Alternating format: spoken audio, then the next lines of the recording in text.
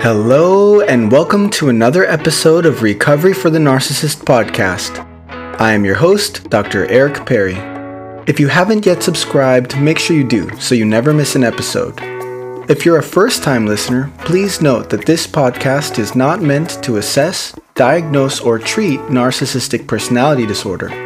My intention for this podcast is to provide some insight and encouragement to those of you who exhibit narcissistic tendencies, so you can start to break some of those negative patterns of behavior and live a happier, healthier, and more fulfilling life. In today's episode, I would like to speak to you about the importance of being a good friend to yourself. I enjoy reading positive quotes and come across many of them about friendship. They always remind me of the immense value we rightfully place on friendship. I would like you to consider, what kind of friend are you? Are you attentive, kind, and compassionate? Or are you neglectful, uncaring, and critical? Throughout the ages, the special bond that forms between two strangers has been the source of many noble reflections and poetic inspirations. Quite often, these friendships we choose and nurture are more fulfilling and meaningful than familiar relationships. It's as if we choose certain individuals to form a family-type bond, and often these friendships will be closer and healthier than family. The foundations of these friendships are forged one interaction at a time, with each new shared experience adding to the strength of the bond. Over time, we will come to depend on these close friendships to provide us with a safe place from the challenges we face in our daily lives. While many have written beautifully about the importance of having a loyal and forever friend, one type of friendship is often overlooked. I believe that this is the most important relationship you will ever have in your life, the one with yourself. Unfortunately, many of us forget or are unable to honor and respect ourselves. We may treat ourselves with little to no kindness or compassion. We may talk to ourselves in ways that we would never dare talk to our friends. After a perceived failure, we may be the first to put ourselves down with unkind words such as, "You're such a loser," "What is wrong with you?" "You never do anything right," and many other negative statements. After a lifetime of self-inflicted verbal abuse, this form of toxic self-talk becomes an automatic reaction to anything we perceive as a failure. Who needs enemies when we have this type of internal dialogue?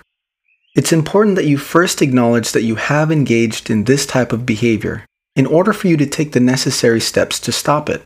This type of negative self-talk will often go unnoticed, since we have been doing it for most of our lives.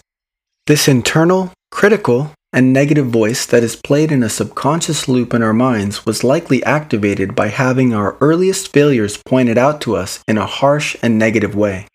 For example, as a child, you may have been shamed and ridiculed by a parent or caregiver for doing something incorrectly. Once you become aware of this internal negative voice, it's important to deactivate it in order to take its power away. Life is difficult enough without having a toxic passenger in your mind constantly pointing out your negative attributes, faults, and failures. The next time you make a mistake, reflect on the internal dialogue that is activated. For some, the internal critic is constantly pointing out what you are doing wrong.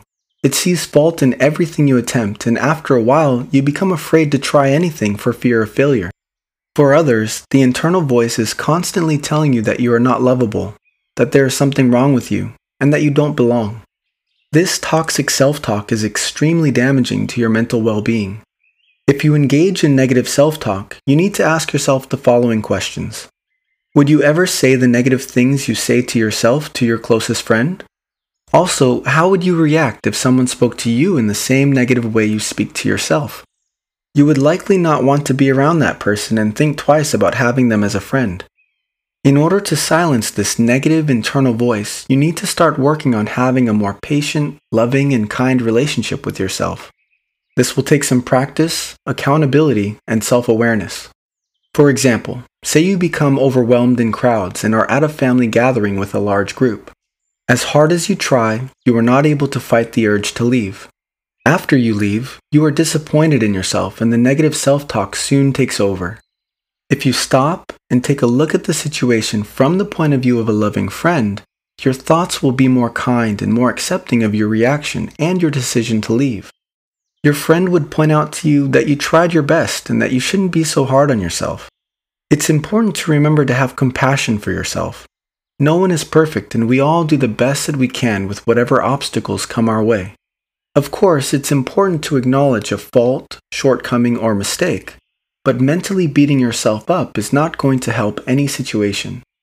I would like you to practice the following exercise.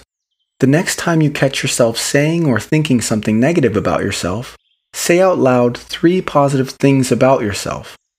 Give someone you trust permission to point out moments when you're being hard on yourself, so they can help you remember to say these positive statements. Make sure the positive statements are truly positive.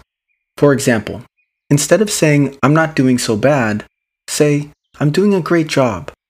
By nurturing a loving and kind relationship with yourself, you can start treating yourself and those around you in a more healthy and positive way. I know it will be uncomfortable and challenging at first, but that's only because it's something different. Give it a try, and revisit this episode anytime you're being too hard on yourself. I hope this message finds you well today, and thank you so much for joining me for another episode of Recovery for the Narcissist podcast. I am your host, Dr. Eric Perry. Until next time, see you soon.